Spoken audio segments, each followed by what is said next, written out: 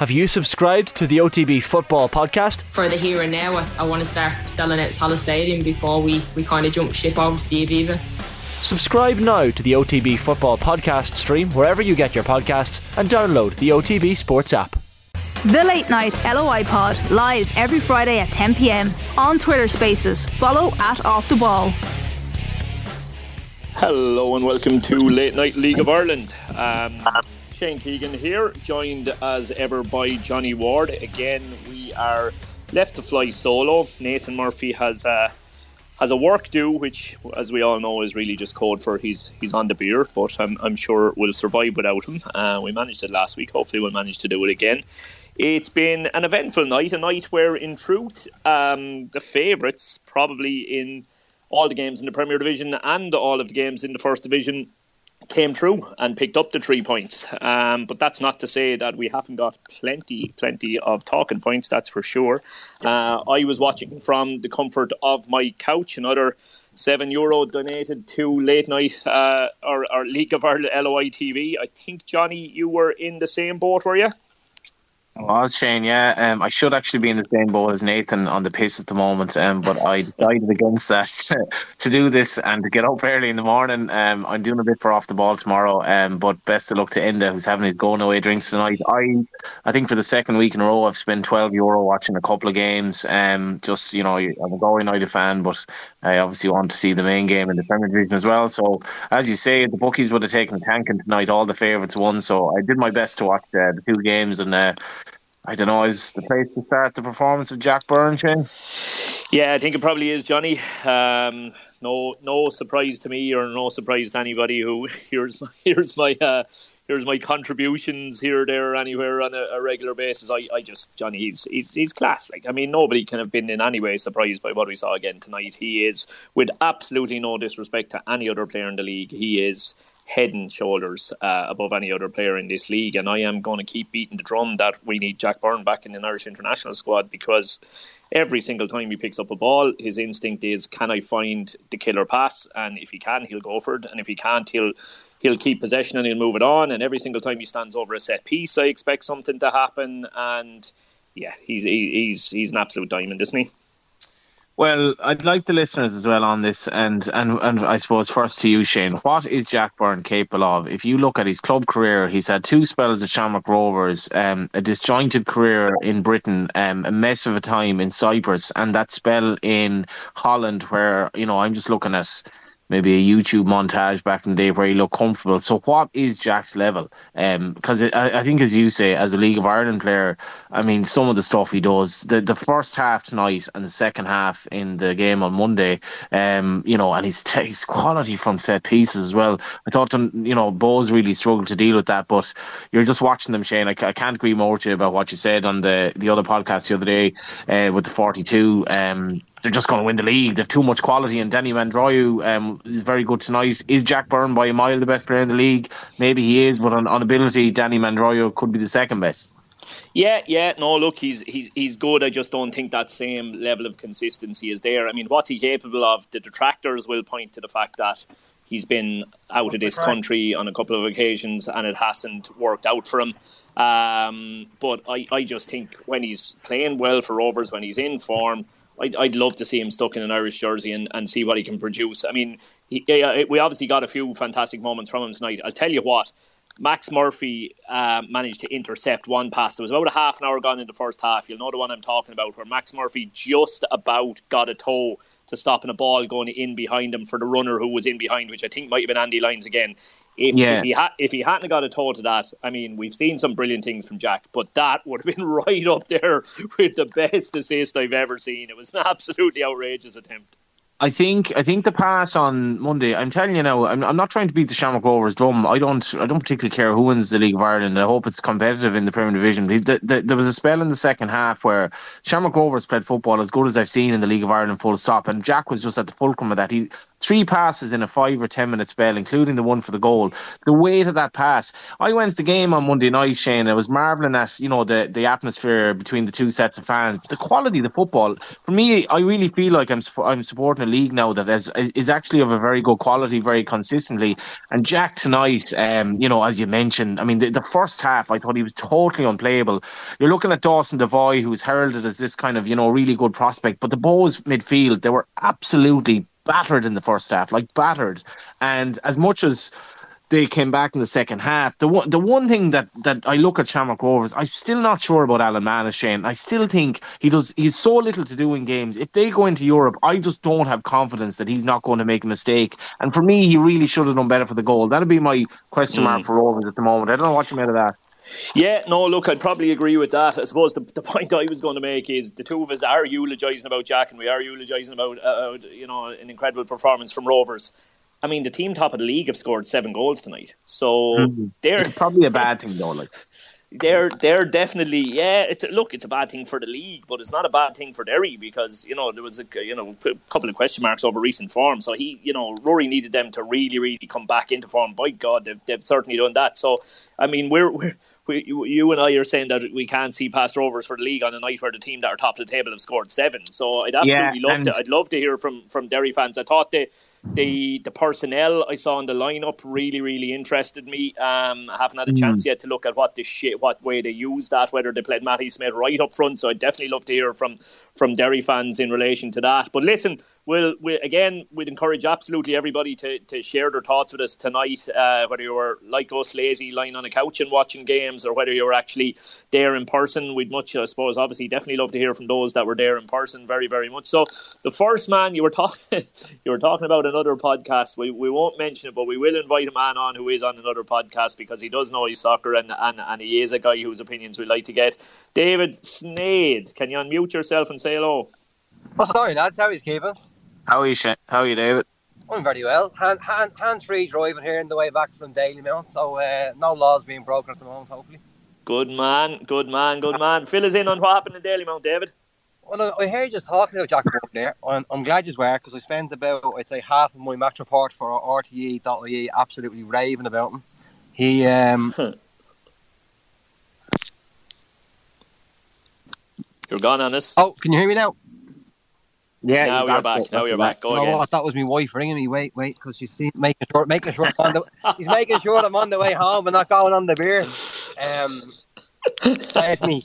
Nah, Jack Byrne was brilliant tonight. Really, really good. Stephen Kenny was there watching him, and I'd say it was probably his most complete performance in terms of, obviously, listen, he whipped the cross in for a Rovers first goal, and he put a lovely ball in for the goal that Max Murphy put in at the far post. But just in terms of controlling a game and taking the sting out of balls, he was just brilliant. Like, he was put on his arse after about 2 seconds, straight from the kickoff, and it was the only time that he hadn't got Bows lads chasing his shadows. He was just brilliant and set the tone for Rovers all evening, really, really, really good. I suppose, lad, if you look at Conor Hourihan's performance against Lithuania, there's no way Jack doesn't do more than that in his current form. And that's, I think I'm coming around to what you're saying, Shane, in terms of, I think his performance at the moment, he's a better player than Conor Hourihan in many respects in terms of the pass that he can pick. There's a little bit of apples and oranges there, though. Johnny. Yeah, I know. I think we would have to. If we were going to use him, it would have to be in a higher up role than what Hourihan plays. And I would also say you have to have a bit of respect for Hourihan in the sense that of the level he's playing at as well. Like, Jack is coming back to try and find form again, find fitness after obviously the move didn't work out for him in Cyprus. So, like, I would imagine Stephen Kenny would have went away very impressed by his all-round performance tonight, even though he was taken off with about 10 minutes to go. I think that was probably more so just to save legs. But I think, like, I know Shane, like, we've chatted about this before in terms of what he can offer Ireland, but I think you just kind of have to just let him get back into the groove a little bit with Rovers, and then by the time the summer comes around, he'll be flying fit, hopefully match sharp, and I would imagine he'll be in around the mix to be involved in the Nations League. What did you make of Bows tonight, David? They were poor. Like, they started quick and they came at Rovers a little bit, but as I said, like, the performance from Jack Byrne and a couple of others, Gary O'Neill as well, was very good. Just knew when to kill the game and when to just control it, but they just lacked a lot of quality. Like, I don't think they had a shot on target in the first half. That the biggest threat he had was when Gally Q played a nice ball on the inside through Lee Grace, and Chris Twardick pulled across back. But other than that, they barely threatened. They made 3 subs. This kind of sums up the night. They made 3 subs at half time, one of which was Rory Feely. And within about 60 seconds, Rory Feely pulled up and had to be taken off. So that was another sub gone. And you've got Why is Promise playing Snady? That's one thing. I just haven't seen enough of them to say has he gone off the boil. But for me, he's a better player than Junior. I just can't see how he's not starting. And you'd imagine he would have caused trouble. Yeah, like he did okay when he came on. Like having the extra body there just gave Rovers obviously something else to think about. And the goal when it came was 68 minutes to make it 2-1. Came from a Dawson Device shot that was parried by Manus, and it was Junior who kind of followed up. He was the one who had the instinct to kind of maybe read where Manus might parry it, and it was a nice finish. You know, kind of similar in a sense to his goal he got against Shells on Monday. Kind of a striker in the right place at the right time. But yeah, I don't know. Promise, like, there's been a lot of talk about him. Like obviously, like who at the start of the season was saying that he has potential to be the best. Jim Crawford, who was also there tonight, said he had the potential to be the best player in the league. Now, he hasn't started the last couple of games. He did okay when he came on, but Rovers were just a cut above. Like even where the press box is at Dalymount, as you may well know, you're obviously surrounded by the fans, and even there was just like an acceptance by a lot of the Bohs fans around the place that the better team had won. And I think it was quite telling as well that with about 10 minutes to go, even probably a bit longer, there was quite a few Bohs fans heading toward the exit, you know, and that was fun, and it was a bit of a surprise to see that, you know. He wasn't expecting kind of Bohs fans to be leaving so early. They were decent for the first 20 minutes of the second half, though, David. In fairness, like that took real balls to make a triple substitution, particularly when you're looking at taking off two of your back four. Like I don't know whether Horton had an injury or whether he was, you know, just substituted based on tactics. Max Murphy, to be fair to him, like the goal is a horror. It really, really is a horror. He's just too lax. But I actually thought he had a good half.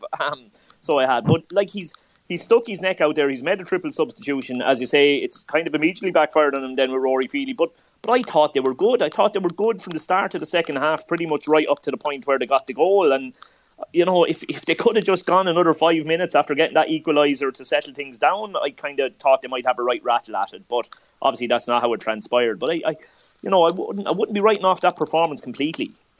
Yeah, I don't know. Maybe it could be a bit harsh. Maybe I'm being a bit harsh. But even just being there, like, I don't know, sometimes you just get a different sense. Maybe sometimes when you're in town and just the feeling around the place, and yeah, there was a bit of a reaction, I suppose. And obviously they did get the goal, and I'd be curious to hear what maybe if there's any of the Bohs fans were there, how they were feeling. But I don't know, you just kind of got the sense that Rovers, I think I said this before, they still had another gear to go up, and they kind of did it when they got the goal so quickly after to make it 3-1, where obviously Mandrew was capitalised on the mistake and finished very well. But I'd say, in fairness, I think Rovers were full value for the win. And that's the thing watching Rovers. They turned it on in the second half against Pats when they needed to at 0-0. They turned it on in the second half against Dundalk, and it looked like they were playing within themselves. And for me, in the second half, they just turned it off. And then when it was 2-1, they turned it on again. And it's just like they're basically doing whatever they want at the moment. And I don't know. I mean, you look at the bench tonight. They're big benches now, but it's effectively a team that had probably finished mid-table in the League of Ireland on the bench.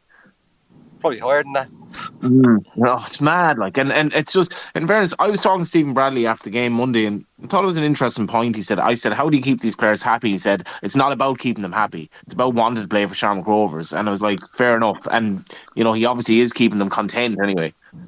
I think you've 100% hit the nail on the head. I think the most impressive thing about the job that Stephen Bradley is doing now, I wouldn't say all the way through, you know, you have to build it to where it's at now, but like there is no doubt the biggest challenge he has there at the moment is, and he's right, it's not about keeping them happy. You know, again, I'll be honest, I probably learned the hard way myself that way. Sometimes you are maybe a little bit too concerned with keeping them happy. He's dead right. It is not his job to keep them happy. It's their job to keep him happy. But at the same time, juggling the minutes, understanding when a fella, maybe needs a start to keep his head in the right place. It's not keeping him happy, but it is keeping him on side, maybe is probably the better phrase that I'd use. Because with an embarrassment riches there, and there's going to be, you can be absolutely sure there's disgruntled players, but you can allow a player to be disgruntled for a couple of weeks, and then if you intend for him still to be part of your long-term plan, you need to bring him back into the fold at just the right time. If you've kind of wrote him off as not good enough, well then you can kind of let him rot away and look to ship him out. But to be fair, he seems to be striking that balance really, really well at the moment. And that's not to say that everybody in that dressing room was happy. You can be sure every time he names the team sheet, there's fellas fucking under their breath and walking over room and complaining. And trust me, when the one I always love is when a player used to tell me, everybody else in the squad is telling me I should be playing. Every player tells every player they should be playing. Mother of God, they're hardly going to tell you the manager was dead right to leave you out. But that I love to. You'd be more ruthless. But on that point, and this is just before I go and make sure I get into this garage and get some milk before my wife absolutely baits me. Can I just say as well that on that point, Richie, you're talking as well about balls. There was a moment, I can't remember the exact minute, but it kind of just sums up the attitude as well of the Rovers players. Richie Towell made an absolutely brilliant interception when I think it might have been Ali Q pulled the ball. No, actually no, it wasn't. It was Promise pulled a lovely ball back into the box, and Liam Burt was coming onto it, about to basically stroke it home, and Towell read it, got in there quick, and just got a little toe away from it, and that was a crucial moment as well, because I think that was early enough into the second half. But that just, I'd say, sums up a little bit as well of that work ethic that the Rovers players, and especially in that midfield now. He's coming back into form, lads. He's coming back into form. I know it's been a bit of a slow start for him, but he's coming back into form. That ball around the bend for Danny Mandreo was absolutely class, wasn't it? Yeah. Our callers are a little bit shyer tonight, Johnny. I'm absolutely dying to hear from people who were at Dundalk against Shells, because Duffer saw red along with two players. We definitely want to hear about the 7 goals up in Derry, that's for sure. Pats fans must be happy at the moment, but they're all a little bit shyer. But we do have Shane coming through to us. So David, we'll let you off home before herself gets any more irate or angry. Don't forget the milk, Nady. No worries, lads. No worries. I'll chat you on the 42.ie podcast. Get out of here, you.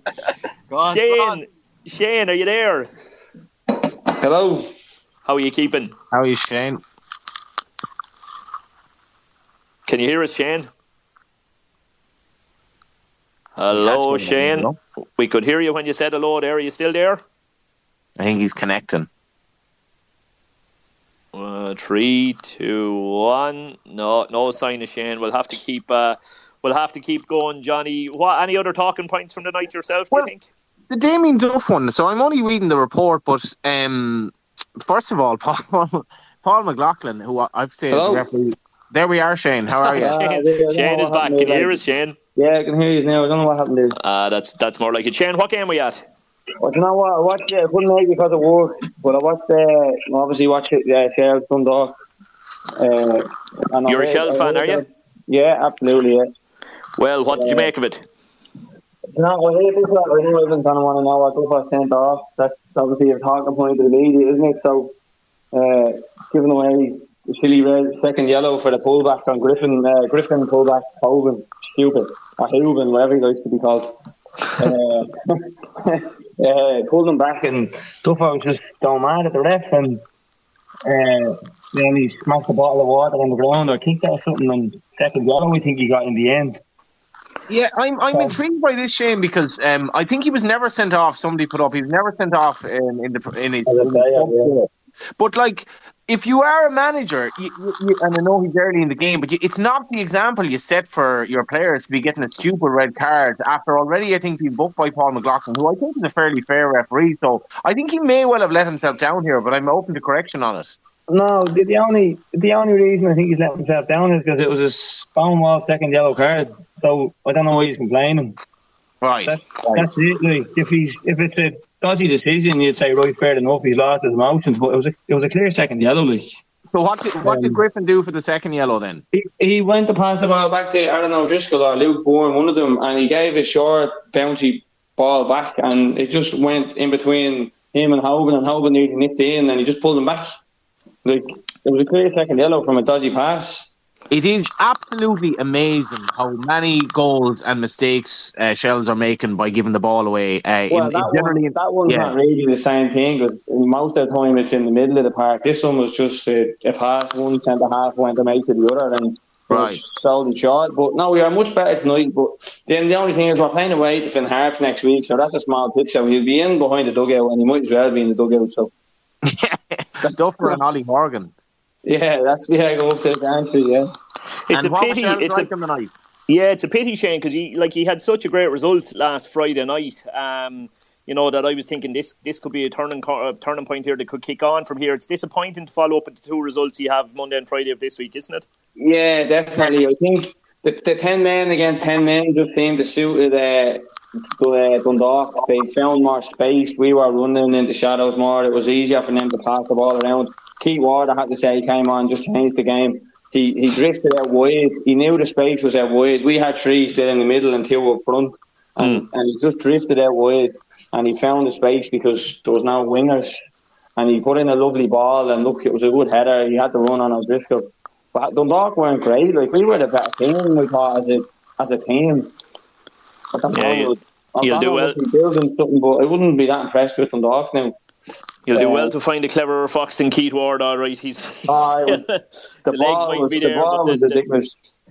He's just so clued in, isn't he? He's just so clever. He's always thinking. So he is. How do you think the rest of this season is going to play out for you, Shane? Before I let you go, I think at the moment I'll take 8.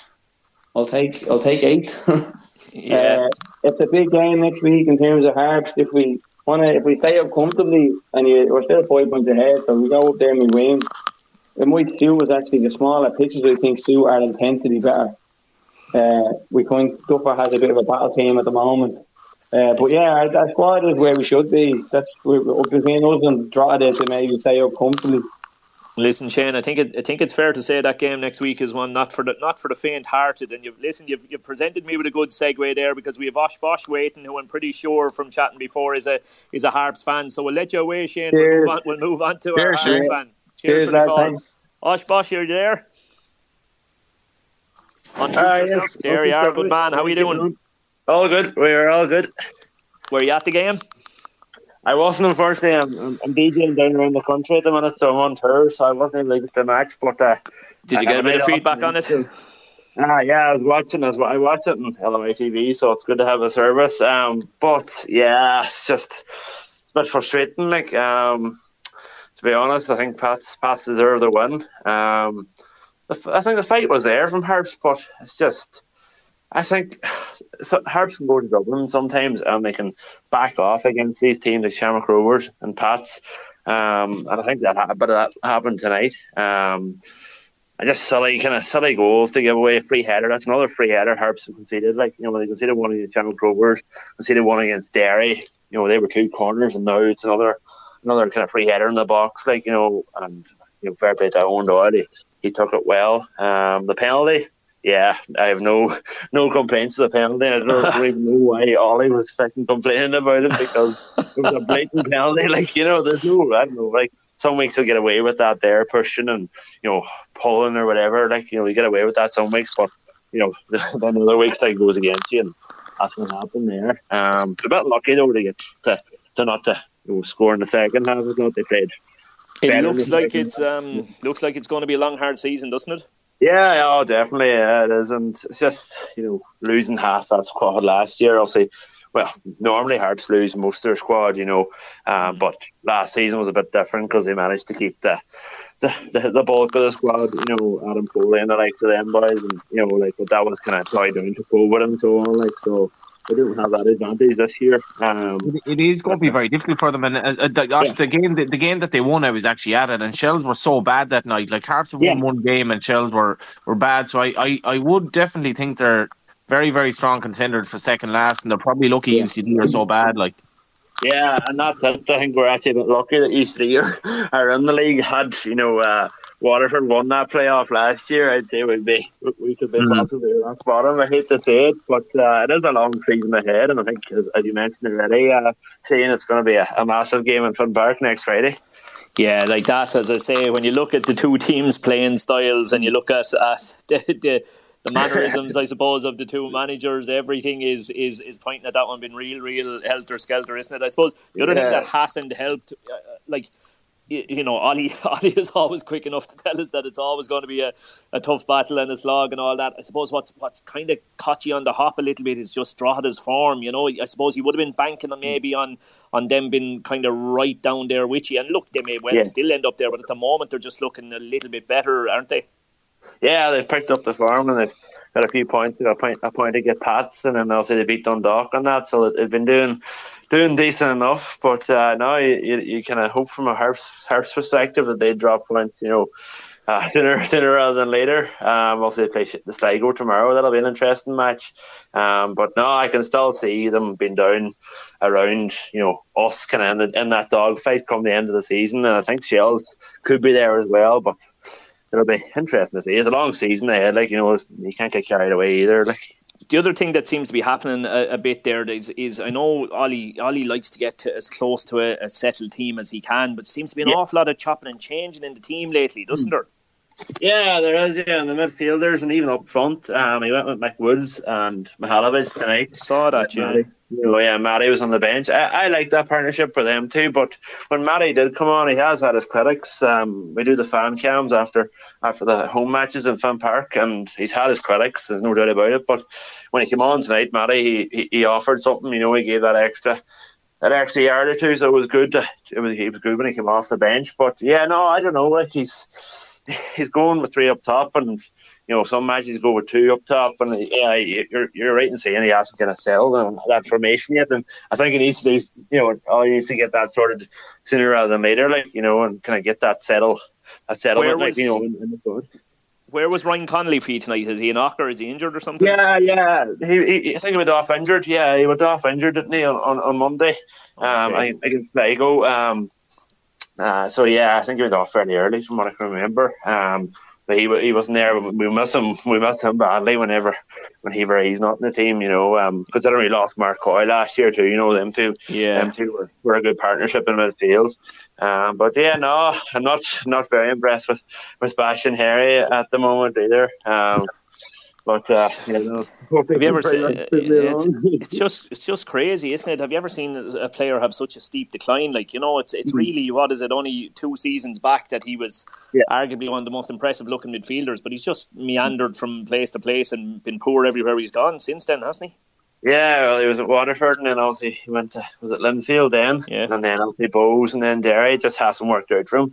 And I don't know, it's just, there's always, that kind of people say, he's a shocking attitude. I think he got taken off there at a match in Finn Park, and he was not happy at all. He threw the coat and all, you just kind of see that kind of bad attitude on him, but it's tough enough, but no, hopefully, it's obviously take 10 games in now. Hopefully the squad will kind of get settled more, and that's the thing as well, though, Shane. How Ollie keeps dressing rooms happy when you've lads travelling up from Dublin, and they've all these different training regimes. I don't know how they've managed to do it, and sometime maybe I will catch up with them.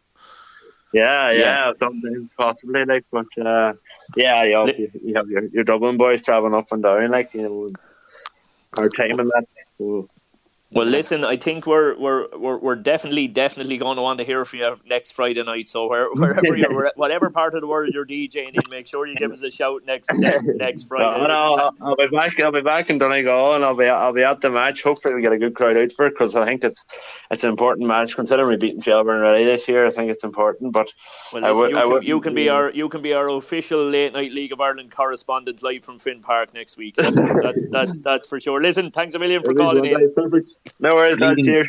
Leading Galway United player listening in as well, who scored in recent weeks, was taken down for a penalty tonight. Don't need to name him, but he's having a great time of it on the pitch, and massive win for us in Terryland, Shane. Well, I was just about to say that, listen, we need to get a move on to the First Division and a few of the talking points from there, and then thankfully I saw Jonathan pop up as one of our requested speakers, so he can get the ball rolling for us. How are you this evening, Jonathan? Not too bad, gents. Not too bad, gents. Another win. An impressive win. Yeah, an impressive win. Fill us in. You're gone on mute there, Jonathan. Come again. There we go. Take two. 3 points. Weird enough type of game, it has to be said. I thought Bray initially started a little bit better, but Galway opened the scoring early enough, and of course Johnny will know when I say who else but who. Mr. Galway United, Walshy tucked one away there early doors. He's 5th of the season. It's just been an incredible transformation from him, from a player with spent last season and almost battling for left back with the young Alex Murphy coming through, and has just absolutely regenerated himself and has become almost the focal point of the team up top, and he's just turning into John calls him Mr. Galway United, and I think that's very apt. He could have had another couple of goals even before half time. Galway had a couple of opportunities, but in the second half, at the start especially, Bray just, it's almost like they kind of just flicked a switch, and they pushed on, and Galway lost all control of the game whatsoever. And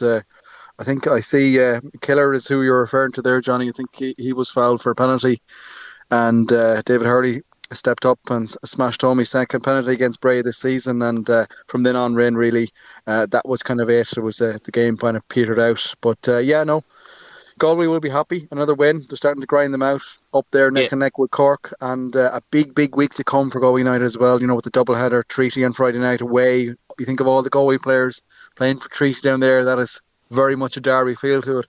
And then Longford to come on Monday. So it's a big week ahead.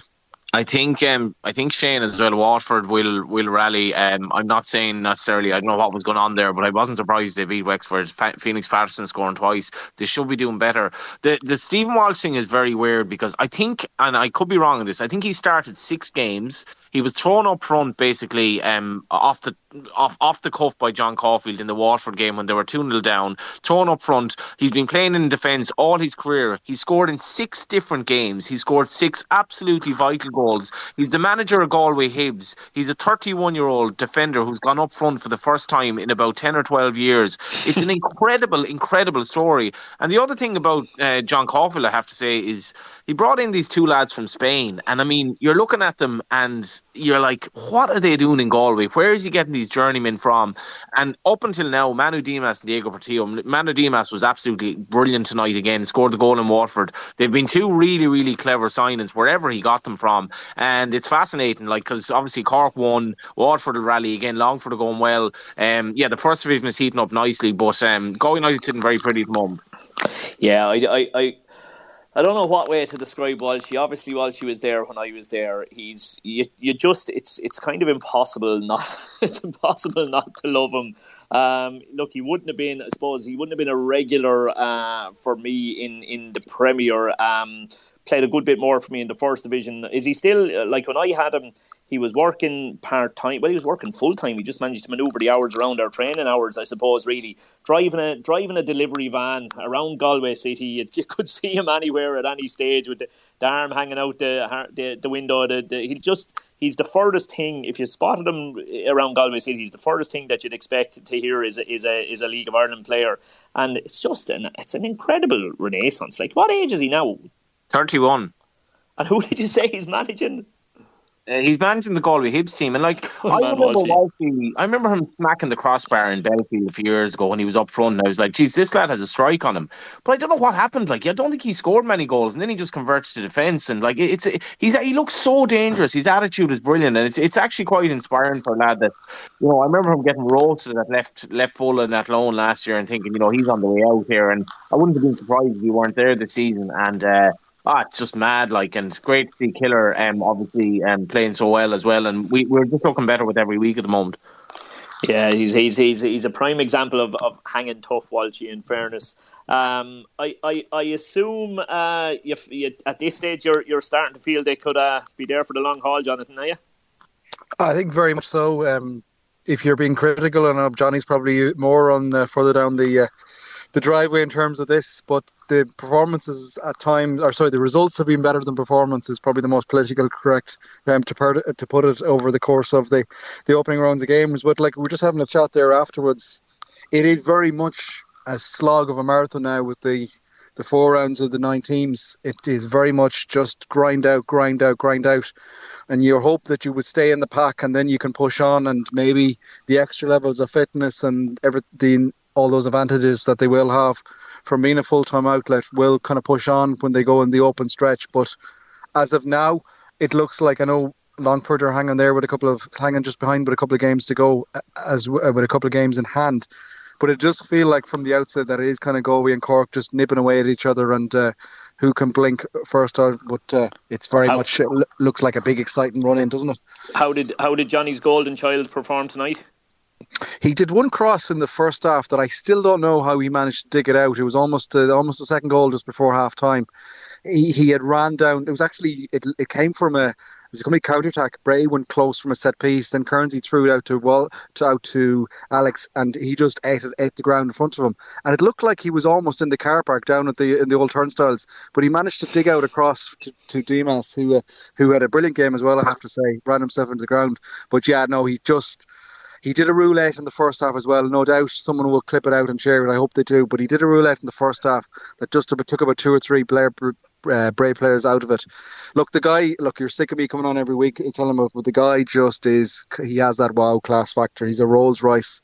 Sadly, we won't have him for too much longer, it seems, but very much a case of enjoy him while we can. And that probably, if you're looking at the longer course of how Galway see out the course of the season, is what they do to react, to fill in at left back. That's probably one of the biggest challenges John Caulfield has at the moment already. That's how strong I would go on it. Johnny, the club almost need to use him at this stage as a marketing tool. Like, word has to be got out around Galway to these Premier League fans who don't go to watch their local club, that do you realise we've a fella playing up here who is going to be with a Premier League club in a couple of months' time, and you're probably going to be raving about him, hopefully going to be raving about him in 3-4 years' time when he's class act at a much higher level. Grab your chance to see him while you can. Like that word has to get out there. I think he's going to the academy at Newcastle, so it's obviously an enormous step up. But Derek Costello was on the bench for Burnley last night. He's another. Like, this is the potential of academies. When Galway United are producing 2 players from a really, really short-lived academy that Johnny Glynn is running. This is just Galway United alone. And my whole point of the League of Ireland is I was at Gavin Bazuna's debut. I'm seeing Alex Murphy this season. When you see young players, you can say, yeah, I was actually there at the start, and you don't know what young players are coming through. James Abankwah, Pats, and so on and so forth. That's what the League of Ireland has gotten going for it, and it's becoming a young league. And the fact that he's from Annadown, like a football area, the other side of Lough Corrib, is just fantastic, and brilliant, humble lad, and enjoy him while he's there. Absolutely. Jonathan, fair play for keeping us updated as ever. Absolute gent.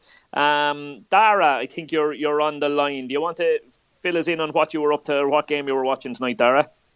Just waiting on Dara to come in. Yeah, we desperately, Bohs fans have been very, very quiet. Surely there's some angst among them. I mean, they found plenty of time to chat about girlfriends or ex-girlfriends of other players tonight. They found plenty of, they ended up having to, I think, getting a bit of a kick in the ass for that. So I'd definitely be interested to see what Bohs fans make of it all. I thought they were battered tonight, to be honest. I thought they've problems in midfield. They look, Liam Burt, the pace that he's shown on the break and all that, and they've some very good components to the team, but I thought they were battered tonight. I'm just interested to know where they're at, and they were noisy earlier on in some sections of the game, but they do seem to be quiet tonight. I know we all have our favourites, Johnny, and I know you're well aware of who another one of mine is, but you've reminded me there was a stage where even I was surprised. Liam Burt got one ball and he was tearing away on the break. Gary O'Neill caught up with him and took the ball off him and strolled away. It was like the one doubt that I would even have about Gary O'Neill and how high a level he could play is he fast enough? But O'Neill, Shane, I'm telling you, Gary O'Neill, when Rovers played AC Milan, I thought Graham Burke was completely out of his depth athletically, right? I thought he should have been taken off at half time. I thought it was one of those nights where, it's just your athleticism is found out. Gary O'Neill actually didn't look out of place, and the only reason people don't appreciate how good he is because he's so many other players like Jack and Mandroyo and so on in front of him. I think he's an all-round midfielder. He just has a role to play. He's absolutely outstanding. I'm listening with you 100% of the way. As I've said, I'm a man who likes my numbers, and I don't even need to look. At the end of every single season, Gary O'Neill will be so far out in front of in terms of pass completion, and I don't care if people say he's only passing the ball sideways or he's You know, he's not incisive enough. He's the heartbeat of it, and he just keeps it tipping over and over and over. And as I say, far better defensively than people realise as well. He never ever leave a hole, both in terms of his anticipation of where the ball is going, his reading of the game, and he can put a tackle in when he has to. Listen, it was very, very nearly a really good night for Galway, Johnny. Cork had it shaky enough, 2-up and pulled back to 2-all, but they did manage to find a winner as well.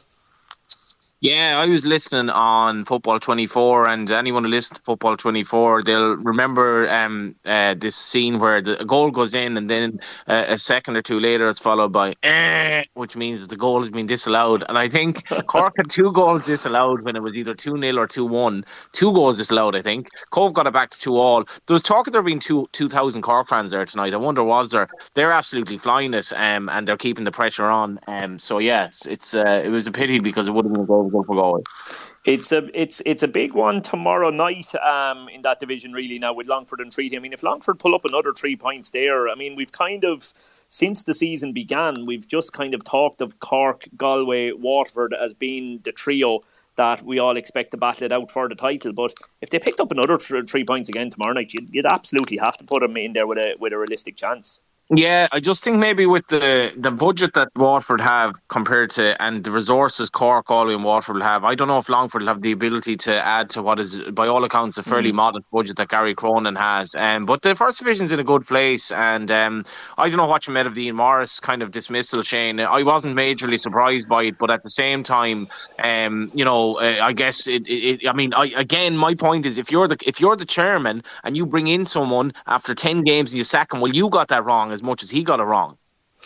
Yeah, I'd be a little bit concerned as to, like, there seems to be a real willingness or a real want to bring in from the UK there. That seems to be the go-to. And it was almost, I don't know, was there a little bit of, okay, well, right, I suppose we'll go a little bit closer at home here, not to be completely kind of biased towards UK managers. And I don't know, there was just a little bit of it. Was it an appointment that they maybe didn't 100% believe in from the start themselves, and were they waiting for an opportunity to make a change? I mean, with the best will in the world, if you told me at the start of the season, name 2 clubs who might be a little bit trigger happy and mightn't fully get behind their manager when the going gets tough, it's probably the 2 managers who have sacked their manager, or the 2 clubs who have sacked their managers in the last 2 weeks. Athlone are an absolute joke of a club. Like, Athlone are a joke, and the way that club has been run is a scandal. And like, you go back to the last 5 years when they'd all that stuff going off the pitch. Remember the exotic investors come in. It's essentially the same people who are involved there. People are no longer following the club. Now they've had 3 managers in the space of no time at all. They're an absolute joke. But Waterford, how did Waterford get in a situation where they're in the First Division? They should not be in the First Division. UCD should not be in the Premier Division. We should have an even more competitive Premier Division because Waterford screwed up so royally before the playoffs last season. So, there's a lot. It's more than Ian Morris that's going on there, and I say this: if you bring in a manager and you sack him, that's your fault. That's your fault. You brought him in, so you got that wrong. Yeah. No, look, I see where you're coming from. I just, I'm with you. I just think, so often. I suppose I'll tell you actually the absolute prime example, and it's at this stage it is now completely overlooked, is Shamrock Rovers sticking with Stephen Bradley. Totally. It's a manager will go through a bad spell, and the manager's chances of being a long-term success basically comes down to, when I go through that bad spell, which could be a really bad spell, are they going to stick with me until I manage to find a way to turn it, or are they going to move me on? And in fairness to the Shamrock Rovers fans, I was looking up a photo of Stephen Bradley for our podcast during the week or whatever, and I saw a photo where it was like, it was basically a banner. It's not working out, Stephen. Time to go. And it was a very, very brief time where the Rovers fans were after him. And in fairness, I think Stephen Bradley's reign, a lot of it has to do with when he got rid of the goalkeepers that preceded Gavin Bazunu, and he brought Bazunu in and then Manis. And ever since then, everything's been far, far better. And I think he made mistakes with goalkeepers, but they gave him time. If you're bringing in a manager and you're letting him go, a proven manager, to whatever extent you say that, and you're letting him go after 10 games, there's something seriously wrong there, because you got it badly, badly wrong. And look, I know we have a few Rovers fans on the line with us here. I'd love to hear from one or two of them, because I don't think I'm being unfair to say that it was arguably the majority of supporters at the time would have agreed with things if he had been removed. Yeah, and maybe as a neutral, I would have said the same. I mean, they were struggling, but like I just think it's the fact that I think they backed him and McPhail, and they backed what they were doing with young players as much as they'd probably like to have more of them coming through. Generally, if you sack a manager, it doesn't work out in the long term. It makes little or no difference, and it's up to the chairman to appoint the right manager in the first place. Because if he doesn't work out, you got it wrong. Absolutely. I think we have a very happy Dwayne on the line. Dwayne, are you there? How are you, lads? How are you keeping? All good. What were you at, Dwayne? I think I know, but go on, fill us in. That's Shells in Dundalk. Sorry. I thought it was Pat. Shells in Dundalk. Well, we're mad to hear what went on here from somebody who was actually there. Fill us in. Yeah, I'm only on the way back now. I thought the referee had a poor game. I thought he actually done well up to didn't award us a penalty and then all. I thought that was more of a penalty than what he actually gave to go one up. I thought the pushing Jack Moylan and would have made us go 1-0 up, would have changed the game. And then I think the red card that they got actually was a hindrance to us. So I think we were on top just before that, and the minute they got a red card, we sat back. Okay. And like over the course of the game, did you deserve anything from it? I thought we were very good. I thought we were much better than Monday. I thought we were more disciplined. We sat in when we wanted to sit in. We played when we wanted to play. We went long when we should have went long. I just thought there was more discipline in that performance this week. It was more like the away performance that we come to expect from us, really. I thought Dundalk were very poor. Really? This is the worst Dundalk team I've seen in a while, and I've seen poor enough Dundalk teams in the first division, and I thought they were very, very bad. That's interesting. Now, I saw them Tala on Monday. They were okay. I thought against Pats they were very much second best. I don't know, Dwayne. I think he's building something there. It'll take time. Yeah, there's no cohesion. There's no link up play with Hilbin, or there's no wingers tucking in or trying to play 1-2. There's no one trying to get into little pockets. I think I was saying earlier on, Keith Ward changed the game when he came on. He just picked up them little spaces. Look, he's cute. He knows where to pick himself up, and he can deliver that ball into the box. And it was a wonderful cross for John Martin's header. What a header. It's like a Hilbin-esque header. I was just going to say, look, you were the one at the game. You saw the performance. I didn't. The only thing I did see was that winning goal. Was that Keith Ward who delivered the cross? Was it? Yeah, he was indeed. Oh my God! What a ball in! I saw the cross, and I saw a brilliant header too. That was an outstanding goal. I didn't realise it was Wardy had put the ball in. But you reckon that was one of the few moments of quality they had, was it? Yeah, it's probably the only bit of quality. They got 2 balls in the box from Wade, and they scored from the 2 of them. Bit naivety from our part. I think when we got the goal back, I think we should have went forward in the middle, 4-4-1 kind of. I think it left space out wide where we were just playing 4-3. I think we just left a few gaps there. Look, it's 82 minutes. You take a point and you suck up and go home with a point at days. But I think we should have put Farrell out left, and then just take. I think it was a bit naivety on our part. A funny thing about Duffer, Shane, and Dwayne, Stephen O'Donnell, I was talking to him after the game Monday, and he said, fair play to Damien Duff, he's not coming over here just kind of thinking he's Premier League and putting his elbow up against the dugout and just watching it and not doing anything. he was very right on that, because he ends up getting himself sent off tonight. So I think that was ridiculous. There was a clear second yellow for Griffin. I don't know why. I think Duffer needs to look at himself, not playing Ledwich instead of Griffin. Griffin had a horror time on Monday night against Bows, along with Adam Thomas. Look, I'm not singling people out, but them 2 in particular had 2 bad games. And he plays Griffin today instead of Ledwich, who's had a half-decent season. Playing out of position. He's normally a left full, and he's playing left of a back 3. And I think it was... Griffin was very poor again tonight before he got sent off, and I don't think Duff had much complaints. He went over to the linesman, started shouting off, and then McLaughlin books him, and then he starts getting a water bottle thrown on the floor. Like, what do you expect? Like, a couple of quick questions there. You were just talking about the changes, Dwayne. I'm looking at it here. Two questions on it, I suppose. The first one I see is, so at half-time, Cameron Ledgwood did come on for Dan Carr. So if Dan Carr's come off, who's playing centre forward for you then? Because Sean Boyd didn't come on for another 25 minutes. Yeah, Jack Moylan and Farrell were kind of interchanging their roles. Like, okay. So I thought Jack Moylan had a very good game. I think Bry, he's still a bit raw. Like, he gets the ball, does a little trick, does a shimmy away from a player, but then gives the ball away. He should release it earlier, I think. But his ability is there. He just needs to, obviously, match sharpness will help him, you know. And the other one surprised me just again because, again, one of my favourites, Aid Dervin. Surprised to see Aid Dervin coming off when the game was still very much in the melting pot. Was he a bit below his usual level tonight? I think that was at 2-1, so I was at 1-0.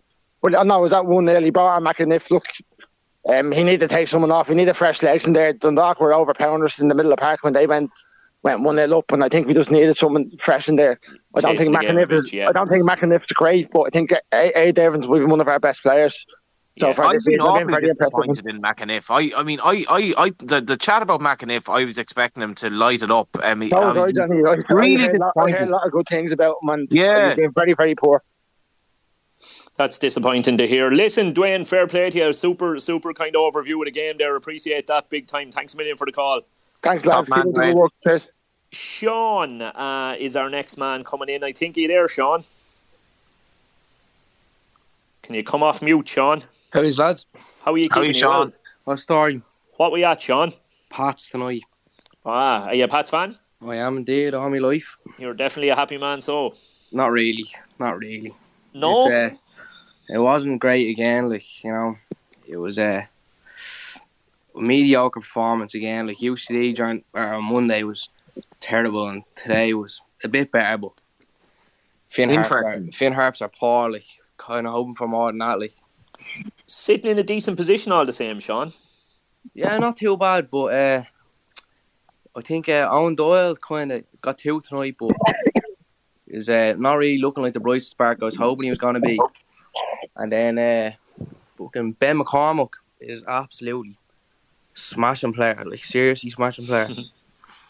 He's only now playing him, Sean. I was always, definitely watching him on the Stephen O'Donnell. I thought this lad's going to be a very good player. It's interesting the comments he made during the week about him. Yeah, I don't know. He was kind of there last season. I've heard about him the last few seasons. Kind of same age as me, a bit younger than me. Wouldn't known him growing up, and fuck me, he's smashing, absolutely smashing. Because he came on last few games, a bit of a bright spark, And he took him off, I think, after about 60 minutes or something today, but I don't think he should have. But then he brought, I think, Ronan Coughlin then on for Ben McCormack. And Ronan Coughlin, he's better than he was last season, but not much better. Yeah, Johnny. Look, I'm cards on the table here. I've skin in the game here. I know Ben quite well. I know Ben would have played in an underage team with my little brother, so I know Ben since he's about 12 or 13. But like you say, he looked to be absolutely flying it under Stevie last year. And I thought Tim could be the ideal man to get the most out of him. But it just, for whatever reason, yourself, anything could be going on. It just hasn't quite happened for him. I saw tonight early on that he was named in the starting 11. All right, so I had no idea whether he'd went well or hadn't gone well. So I'll be honest, Sean, I'm absolutely delighted to hear you raving about him there. Oh man, he's unbelievable for somebody who's probably the youngest player on the pitch for Pats tonight. I think him and Darren Quab. It was a banquet playing, Sean. Yeah, and Darren, to be fair. How was the banquet tonight? It was probably his best game of the season, to be fair, because I think he's definitely more suited to a centre back role instead of a right foot.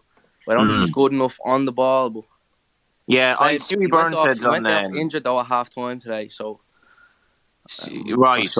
What story Stewie Burns said on the radio he thinks he's a midfielder. I don't see any real passing ability in him at all. Now maybe that'll grow, but he's a brilliant centre back, a brilliant athlete. Yeah, absolutely. He's just, I don't think he's good enough going forward with the ball. I think that's probably his biggest downfall. But he's definitely solid. He's a big lad, very big lad. That's the other thing, Shane. I mean, not to go back again to Alex Murphy, but to go back again to Alex Murphy. If Alex Murphy is centre back, he's sensational on the ball. Like, and there was so much chat about a Banquo getting the big money move. Like, and you take it for granted now, nearly, that a centre back should be comfortable on the ball, and it's not easy. Like, it's not easy at all. And you can see with a Banquo that it's taken him time. Yeah, look, they've been trained in a very different way, obviously, Johnny. Nearly to, I'm sure a lot of the old school defenders would say to the detriment of proper defending, almost. But I mean, let's be honest. No, there's very, very few players that coming through as young players trying to break into first teams. If they're not comfortable on the ball and if they're not able to use it, you're pretty much writing them off at this stage. They have to be able to do it. For many managers, that's more important than actually doing the nitty gritty of actually defending. Mm-hmm. Absolutely. Who else is good for Pat, Sean? Joe Redmond, absolutely. He's a top player. He's a top player. He's been the best sign for Pats this season. Absolutely unbelievable. He is. He's like that. Really good on the ball, like real comfortable on the ball, and has that vision to play a long ball. Keeps cool head on him. But my God, he gets up for a ball, like, and he wins the ball in the air well. We've some amount of good young centre backs, like, as well. Rowan at Drogheda is a good player as well. Like, there's some seriously good centre backs, I think, in the league. Yeah, absolutely. Redmond's definitely up there now, from what I've seen this season, anyway. And Sean, listen, I know you've maybe said that you haven't been blown away by Owen Doyle, but is he not giving you exactly what you needed? Really, is since Fagan, just somebody who'll just hang around up there. Maybe might not necessarily overly contribute to the game as a whole, but is putting the ball away. I mean, he must be on. Is he on 4 or 5 now? He's a decent 2 goals. 4 now, isn't he? Yeah, 4. He missed the penalty against UC. He's missed. I'd say his XG, Shane, you love your XG. I'd say his XG is a good bit higher, which is probably a good thing, even though he probably wouldn't look at that and say, I think, Sean, he's going to get it. I think he might hit a spate of goals in the second quarter against. He against Rovers, he missed, which for me looked like I never seen a highlight of it, but missed an open goal. And against Drogheda, he had 2 headers, one a 5-yard out one. Any good striker, to me, Rory Gaffney gets in that area. It's the difference, So, Johnny, I've got the magic fingers here working for you. As soon as you said it, my eyes lit up. So we hit a few buttons here. Obviously, they haven't coded tonight's games yet, but heading into tonight's game, Owen Doyle was in 5th place in the Premier Division for XG. Yeah. Is that a good or a bad thing? That's it means well, it depends which way you look at it. It means he's getting chances. It also means he's missing chances, but it means he's getting chances. I personally, myself as a manager would prefer to see a fella with a high XG, even if he's not been clinical enough. If he's not getting chances, I'd be more concerned than if he's missing chances. Absolutely. Pats are an interesting one because, I think finished second last season. Very, very hard to see how they do any better than that. I think the league is very, very deep this season. I think Derry look at Derry tonight. You're looking at the lads. Patching scores the first goal after a sublime ball from Patrick McElhenney, and then you're like, Dummigan plays a ball from McGonigal. Serious footballers. So hopefully they'll hang on in there. But I think for Pats, as much as I sort of tipped them to have a go at the title, I think it's just too much for them at this stage. A good quite possible to be happy. That'll keep you happy. Sean, listen, fair play to you. Thanks a million for giving us a shout on that, Sean. Thanks, lads. Johnny, they mustn't be listening to it. They mustn't listen to us up the north at all. No Derry callers on the night where they score 7 goals. No, and it's without getting into the whole partitionist thing and Derry's YouTube channel, their videos, honestly, Unpublic could be less partisan. Their YouTube highlights is the most biased video coverage I've ever seen of anything. It could be 3-3 and they'll have 16 Derry chances and maybe 3 chances from the opposition. But I am looking forward to, I think their visit to Tala is going to be so seminal in terms of title race. If they could get something out of that game, or if they could even win, you'd be like, okay, there might be something here. But I can't see. I mean, Rovers they've just turned it up levels big time in the last few weeks, and it'll be interesting to see how Derry can hold on in there. Yeah, I'm having a quick look at the upcoming fixtures, and Derry away to Pats next Friday night. That's a very tasty one. Big one. big one. And I just think it's a fascinating time in the league. You've the young managers, you've Duff coming in, you've all these lads trying to, like, I spoke to lads that were, I spoke to young managers trying to get into the game today, and they're like, the opportunities there just aren't many, and like maybe you have to go down and take jobs in the first division if they go wrong. And where does Ian Morris go now, Shane? I mean, like, he took that job, it didn't end great with Shelbourne, even though he got promoted. Where does he go now? Yeah, no, look, it's been there, wore that t-shirt, Johnny. Mm-hmm. It is. And, you often have people on the outside saying, oh, Jesus, why would you go there, or why would you take that job? Sure, the simple fact is because it's one of the few opportunities that might be there. So I'm sure there are plenty of managers. I mean, Ian Morris, it depends how much up for the fight he is. If Ian Morris was offered the Athlone job in the morning, would he take it? He'd be absolutely mad if he did. I see we've a young Jonathan Douglas there who's from the north. He might maybe be coming in, is he? I was very close to wrapping things up, Johnny, when I saw Jonathan pop up. So we'll definitely give him a chance to say hello. Jonathan, how are you keeping? Oh, you scared him away, Johnny. He's connecting there. Give him a sec. We'll give him a minute and see. He's reverted back to listener here on mine, but we do have. We'll buy him a little bit of time. We do have Dee McCall. We were just talking, actually. I think Dee might be able to give us the Derry take on things. Looking at the jersey, I see red and white stripes. Yeah, Derry man, Dee. Dee is as partisan effectively as Derry's YouTube commentary. So whatever Dee says, take it with a pinch of salt. How are you getting on, bud? I'm getting on grand, yeah. I was listening to the end of the show there, and Shane was getting a bit lonely, so I thought, right, if they want somebody from Derry to call in. Now, unfortunately, I wasn't at the game. I was actually at the Pats Van Harps game, but I was listening to the Derry game. Good man. I heard you talking earlier about Matty Smith. So apparently Matty was playing sort of behind Jamie McGonigal tonight. He sort of played in like a 10 role. But then apparently for the last 15 minutes, the Derry team basically spent the whole time giving him the ball, trying to get him a goal because he hadn't scored yet. Right. So you abandoned, looking at the team, looking at the personnel by the looks of things, you abandoned the three centre backs. Did you hear anything on that? I didn't hear anything on that, but I know like they started making a few changes in the second half. Actually, our youngest ever professional made his debut tonight. A lad called Dahi McCallion. He signed a 3-year contract when he was 16. And he's now 17. He made his debut tonight and took Owen Toole off, and they put him in. He's a centre back. So I think, just to be honest, I was listening to the game on the radio, and Eric White and Liam Coyle were saying after 10 minutes that this was going to be 7 or 8. So I think they could predict that very quickly. So I don't think. Apparently, Ronan Boyce spent most of the half or both halves playing as almost like a second right winger. So I don't really think in terms of positions anybody played where they probably should have tonight. I think they were all just desperate to try and get themselves a goal. Yeah, I'm just looking at it here. It is Lafferty is normally left wing back for you, is it? Well, yeah. It's sort of switchy. Yeah, he comes on. Like Kieran Call's an actual left back, but he's not getting a shot at the minute because they are playing the sort of 3 at the back and the 2 wing back. So yeah, Danny Lafferty normally plays there. But as I say, I was just talking to people at the game, so I didn't actually see where everyone was playing. And the unfortunate thing with me is I was there watching Pats play Finn Harps tonight. Derry play Derry play Pats next Friday. Yeah, and I'll not be at the game because it's my daughter's 10th birthday, and I can't. Oh no! Oh no! I was. Would she not love to go to that game as a 10th birthday present? I've asked her. Brian Marr actually told me a couple of weeks ago that he would have her as a mascot for the game if she would go, and she just looked at me like, "Why would I go and watch a football match?"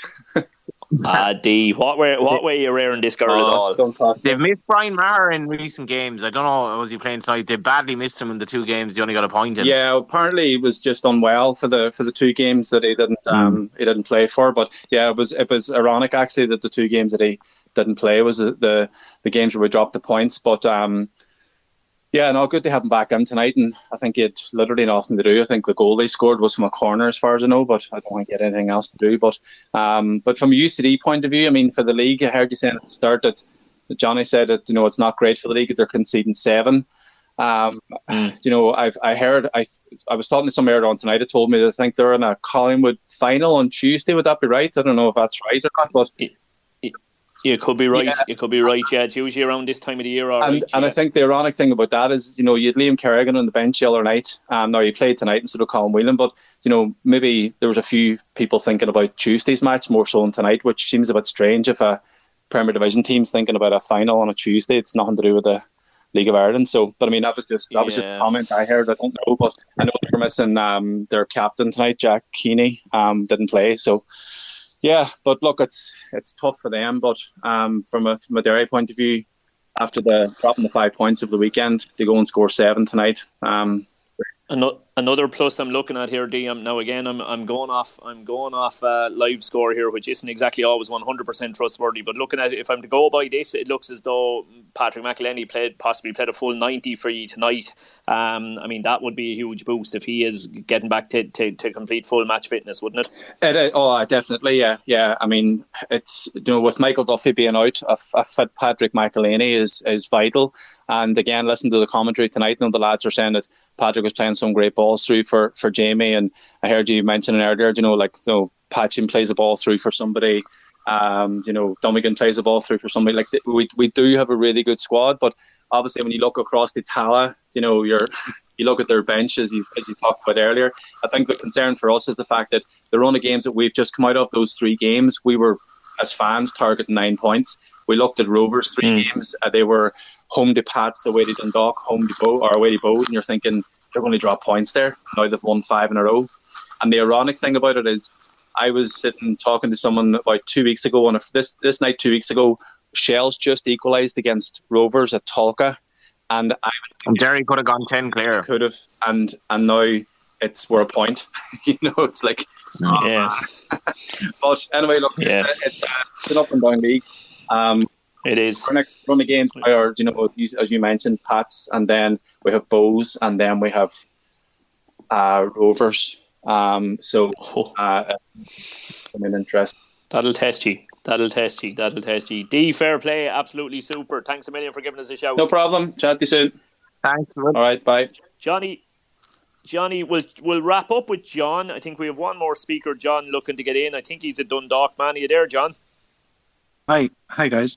How are you keeping, John? I was hemming and hawing, but nobody else from the Dundalk persuasion came on.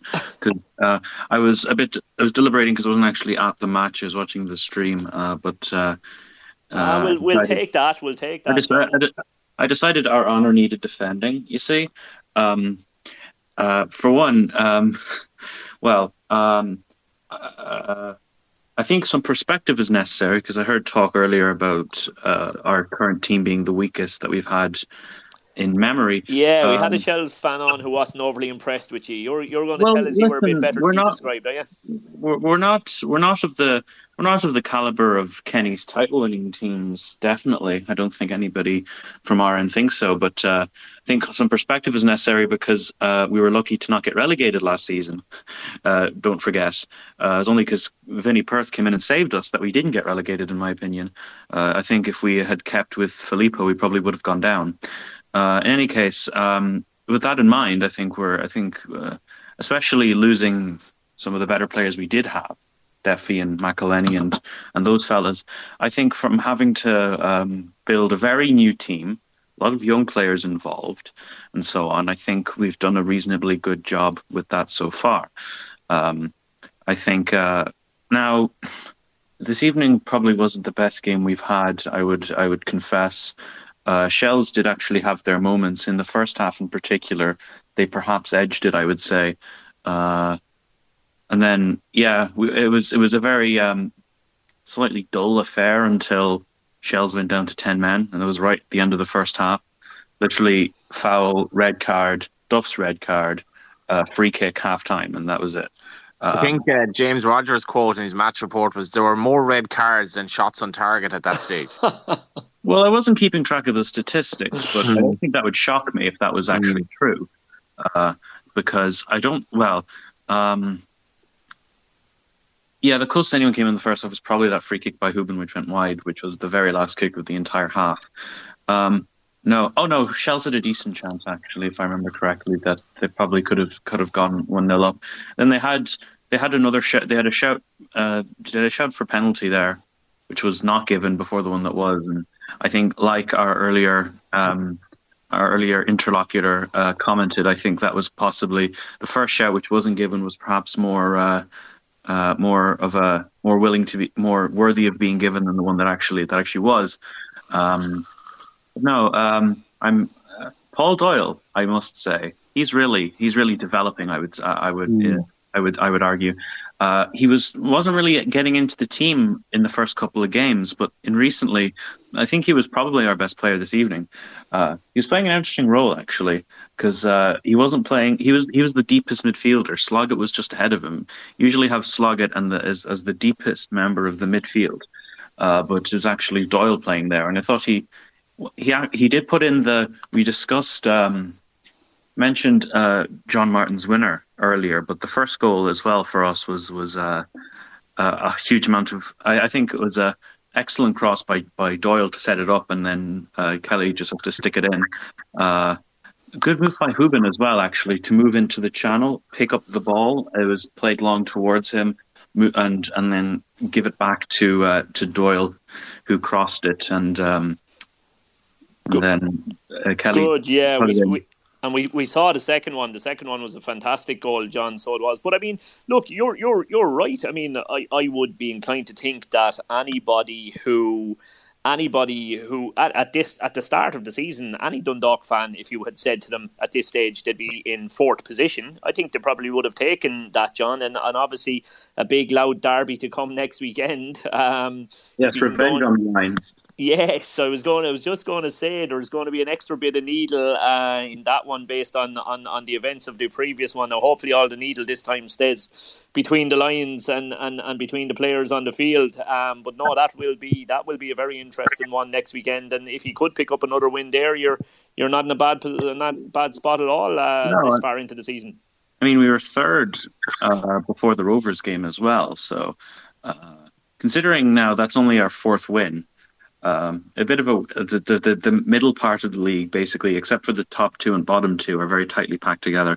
It wasn't so long ago there was only 5 points between third and eighth. I don't know what that is now, but in any case, it's very dense. So a lot of teams a lot of the teams in that area are taking points off each other, I suppose. We've had more draws, I think, than I can count, but now we've got a couple of. We've put a couple of wins together, I think. Been starting to put more recently. Sligo, then a defeat to Rovers, which is explainable because of the relative quality of both teams, and then a victory this evening. So, I think a derby win would go a long way to. I think certainly would solidifying our position. I should say. I really think we're not going to finish higher than third, so we're in a race for third. I would say. Yeah, I think that's a good summary of it. So it is, and look, it won't be a walk in the park next week either. That's for sure. Drogheda are absolutely not outperforming most people's expectations. I think, John, fair play to you for phoning in and giving us the Derry's perspective and giving us a little bit of balance there. Appreciate it. Okay, no problem. Thanks, fellas. Johnny, a good night all round. I think we got to most of the games in some perspective, a small bit of chat around them, and as we say, some tasty ones between that loud derby and first against third, Derry and Pats. That is going to be an absolute cracker. So it is, and I think that'll be the one I'll be trying to make myself if at all possible. Should lead to hopefully a few more interesting conversations next week. All going well. I just saw a couple of videos put up there. Gavin McLaughlin, a little video of Keith Ward flick, which is just class. And Dan McDonald's video of Duffin getting sent off. I don't have the audio on, but you don't need to tell how much the Dundalk fans absolutely relish Damien Duff being given a red card for the first time in their lives. They never wanted this to happen before, and now they're absolutely loving Damien Duff getting a red card. Well, there you are. Anybody who's listening, we're about to log off. What you need to go is Dan McDonald's Twitter feed and give yourself a good laugh at Dundalk fans' reaction to poor Duffer seeing red. Johnny, thank you very much. Nice one, Shane. Listeners, thank you very much. We'll chat to you again. Good luck. Good night.